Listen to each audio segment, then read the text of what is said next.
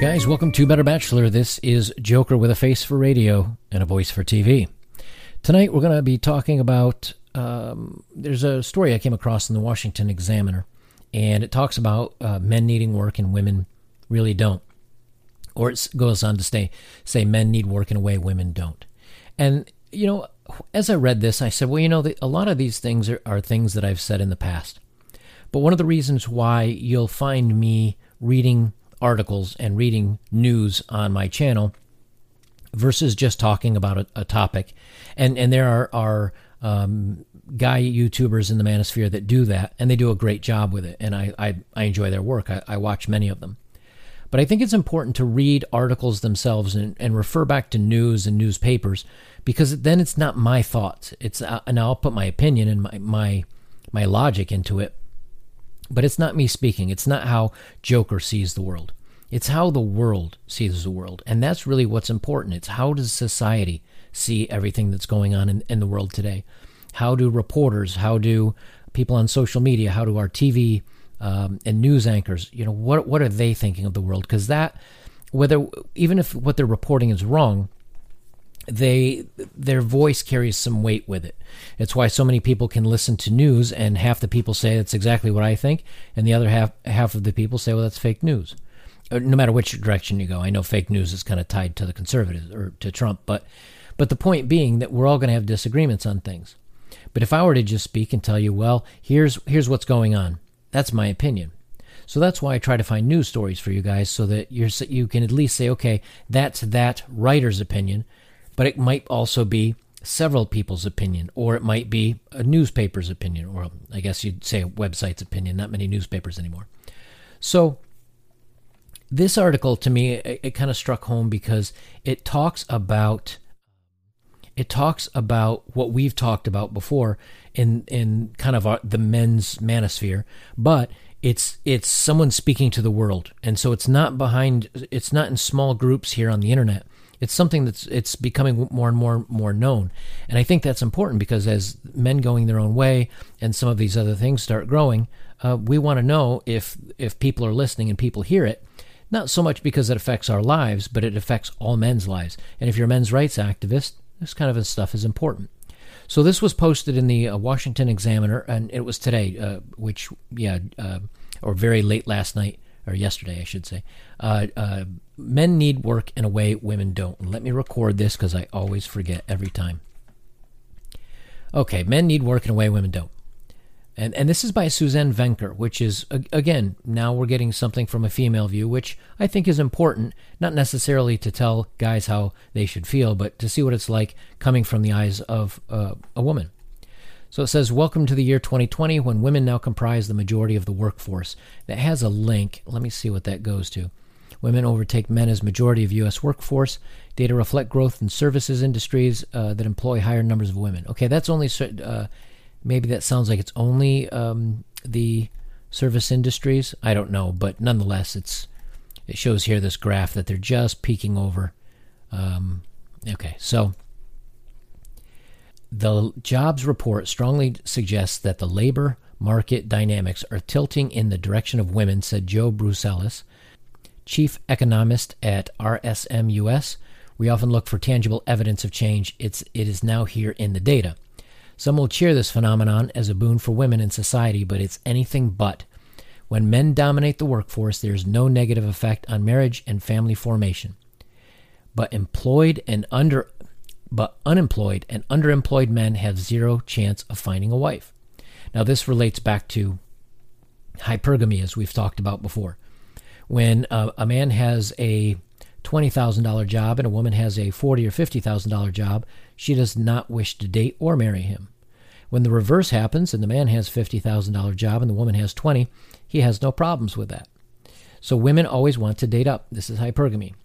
And when we also look at the physical attributes, like I've mentioned before, women look for wide shoulders, tall, handsome, but the wide shoulders and flat stomach and tall is something that's desirable in looks for women, because it shows protection and power. That's what women look for.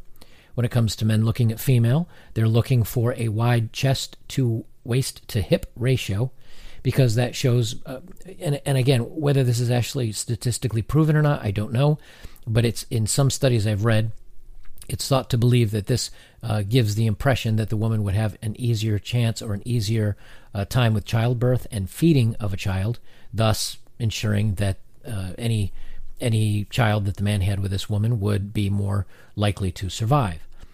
But when it comes to the other things that women look at, the power, the social status, the money, men don't need any of that. It doesn't matter to a man. What he looks for is youth and beauty and the physical attributes that I've mentioned, and some intelligence, and that you get along, and it's going to be a good cohesive unit. But it's much, much different. Let's continue on. We envision ourselves progressive when it comes to women and work, but women are still, and always will be, the sex that gets pregnant. As such, they know that if they want to have children, and if they want the option of taking care of these children, if only for a few years, they need a competent working husband on whom they can rely. Women also aren't attracted to men who lack ambition or drive. A man doesn't need to be rich, but he needs to know where he's going and how he's going to get there. And again, that's what I talk about, social dynamics, being socially powerful, socially motivated, and of course that motivation usually means more income. However, I think they're wrong here when they say that if a woman wants to have children, even if for only a few years, they need a competent working husband on whom they can rely. I disagree.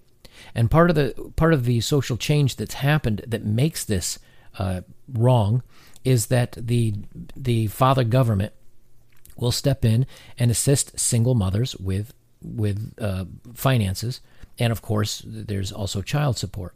So the problem is, this means that a woman, if she can at least conceive, then she doesn't need to rely upon that man anymore. She doesn't need to worry about a family anymore, and she doesn't need to rely on any of the traditional tropes in order to survive. She gets child support, and she gets the government assistance, and thus she can live on her own and really have the child that she wants while doing whatever she wants. She doesn't need to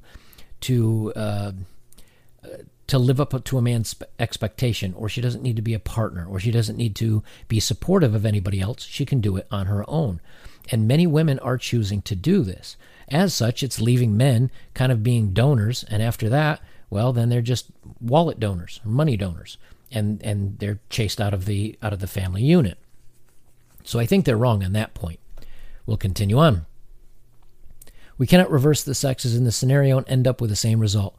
A woman's employment status determines zero of her physical attractiveness. The average man isn't looking for a woman who can support him, nor is his desire for her related to her level of ambition. So his attachment to work is very different from a woman's. Work is a man's identity, his means of being useful. And I've said that before in some of my other videos, is that men like working, as long as it's something that they are passionate about or they enjoy. They like a little bit of competition. They like earning that pay raise. They like earning that promotion. It gives them a sense of purpose. It gives them a sense of drive and well-being. They continue on. That is why until recently men have always placed work at the center of their life goals, but they don't need to anymore. That's what I'm saying. To be clear, this is not an argument against women being in the workforce at all. It's merely to acknowledge that men and women are interchangeable. Thus, the outcomes will be different when we act as though they are. Men have an innate desire to protect and to provide for their families. And as guys, we know this. Most of the time, all of us at one point or another, unless you're kind of playing the game and you're young and having fun, but most of us at one point or another envisioned having a family unit, finding either a girlfriend or a wife that we could love, and it would be the two of us, and then if you decided to have children, it would be the two of you plus. And we are fine with protecting our women and looking out for them and supporting them until it bit us in the backside, and until we learned that those dynamics don't work anymore, and we gave up. Men have an innate desire to protect and provide for their families, but most women, unless they're single mothers, work for different reasons. For autonomy, for extra income, or because they believe that without work, they aren't valuable. Not true, but you can thank feminists for that. Whatever the reason, it's not because they have a desire to support a husband. A woman quotes, this is from a Karen on a Wall Street Journal article. She says, quote, Gen X here, and I can say that I've worked my entire adult life, full-time and through college. supported my unemployed husband when he was out of work, and currently earn more than he does. And I hate it. Bitter is not a strong enough word for how I feel. That's Karen in a comment, like I was saying. And you can see, because the weight of the relationship is on her shoulders. They will survive or not survive. They will have money for rent. They will have money for their car, their utilities, for their fund money and everything else, mostly on her shoulders. And that stress drives her crazy. As a man, this stress is kind of expected. We know this is our responsibility from the time that we grow up. We had a father, most of us had a father, or we know of father figures that proudly support the family, and they're happy to do it because that is their job. But traditionally, women still maintained the household, and they made sure that the children were taken care of, and everybody had their role. Now that women are taking over the men's roles, women don't want men that will take the women's roles. They don't want men at all, as long as they are superior caste. And as long as the women are ahead of men, marriage is just going to be on the decline. You're going to see single women going out and having fun and enjoying themselves with attractive guys, and then they'll have their children and they'll get their money and they'll continue on, but they will never have a household or they'll never have a family up to their standards so long as they are going to be the main breadwinner. Imagine a husband writing the same thing. Gen X here, and I can say that I've worked my entire adult life full-time through college, and I support my unemployed wife when she was out of work, and I currently earn more than she does, and I hate it. Bitter is not strong enough word for how I feel. Just typing that feels silly. It is a rare man who would say such a thing. Karen, on the other hand, is not unusual. It's a rare woman who works full-time and year-round for years and years and years and doesn't burn out or become resentful, particularly if she has children or wants children. The baby question is just one part of the early 30s milieu. There's a distinct loss of ambition, writes Bridie Jabor. There's a distinct loss of ambition for women. Men can burn out too, of course, but they don't typically fantasize about dropping out of the workforce or being unemployed. On the contrary, men are lost when they're not working. Male self-deletion rate has risen sharply, and much of it is due to unemployment or underemployment. Men need to work in a way women do not. Thus, it makes more sense for a man to have a leg up in the marketplace. We need that. We need a reason to, or else we're going to just take care of ourselves, and we can get by with a much easier, simpler life than most women can. At the end of the day, nothing good will come from men being displaced by women in the workforce. This phenomenon has and will continue to create a sharp decline in marriage, and family formation will increase the likelihood of divorce and even death. That's not progress, that's regress. And I have to agree with her. I think this is actually a very well-written article because it touches on a lot of the things that we men talk about. You know, if a woman wants to earn $100,000 and I make $50,000 a year, I don't care. If I feel that $50,000 is enough for me and I can save for my retirement and I can live well and enjoy my life, I'm not going to kill myself to make $100,000. But for other people, other men, they say, I want a big house, I want a condo on the beach, I want to travel around the world in fancy jets, and they will work for that money. That's great. Again, just two different views on the world. But that woman that's making more, she's not going to settle for anyone less. Interestingly, I have a female friend who is a doctor. She's finishing her residency, and she has just begun her medical practice. She is a cardiologist. Her income starting out is going to be roughly $250,000, $300,000 a year, somewhere around there, or so she says. But I could easily look it up online. I'm pretty sure she's being accurate. Can you imagine being a female doctor and trying to find somebody to date? The truth of it is, you really are only at that point going to be able to date a doctor, a lawyer, someone that has a very high income potential. Otherwise, you will feel that you are the superior.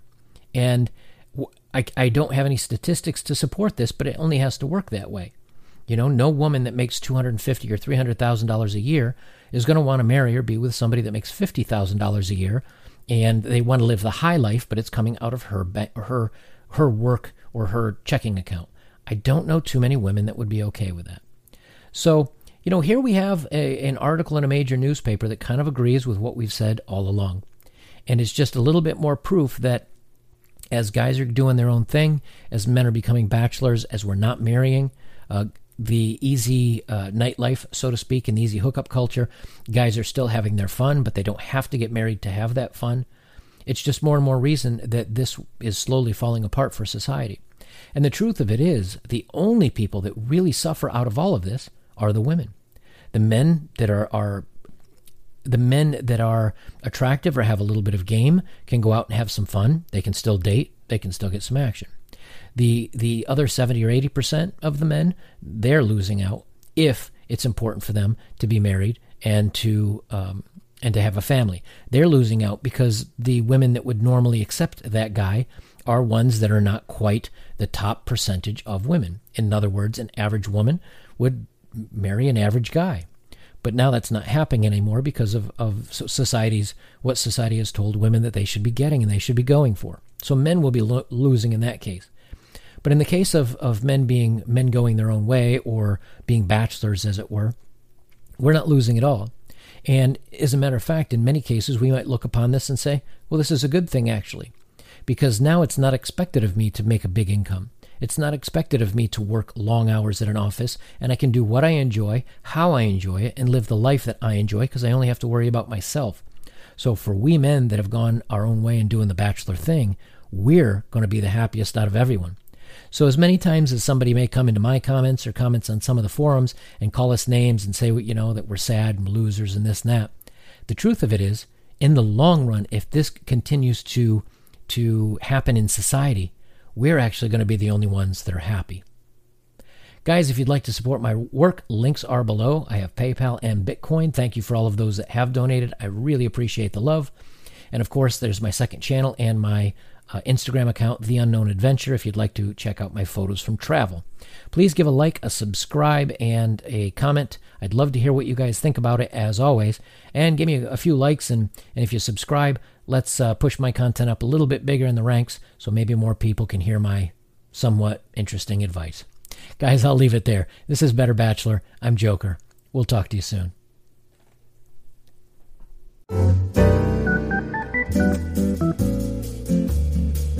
Thank you.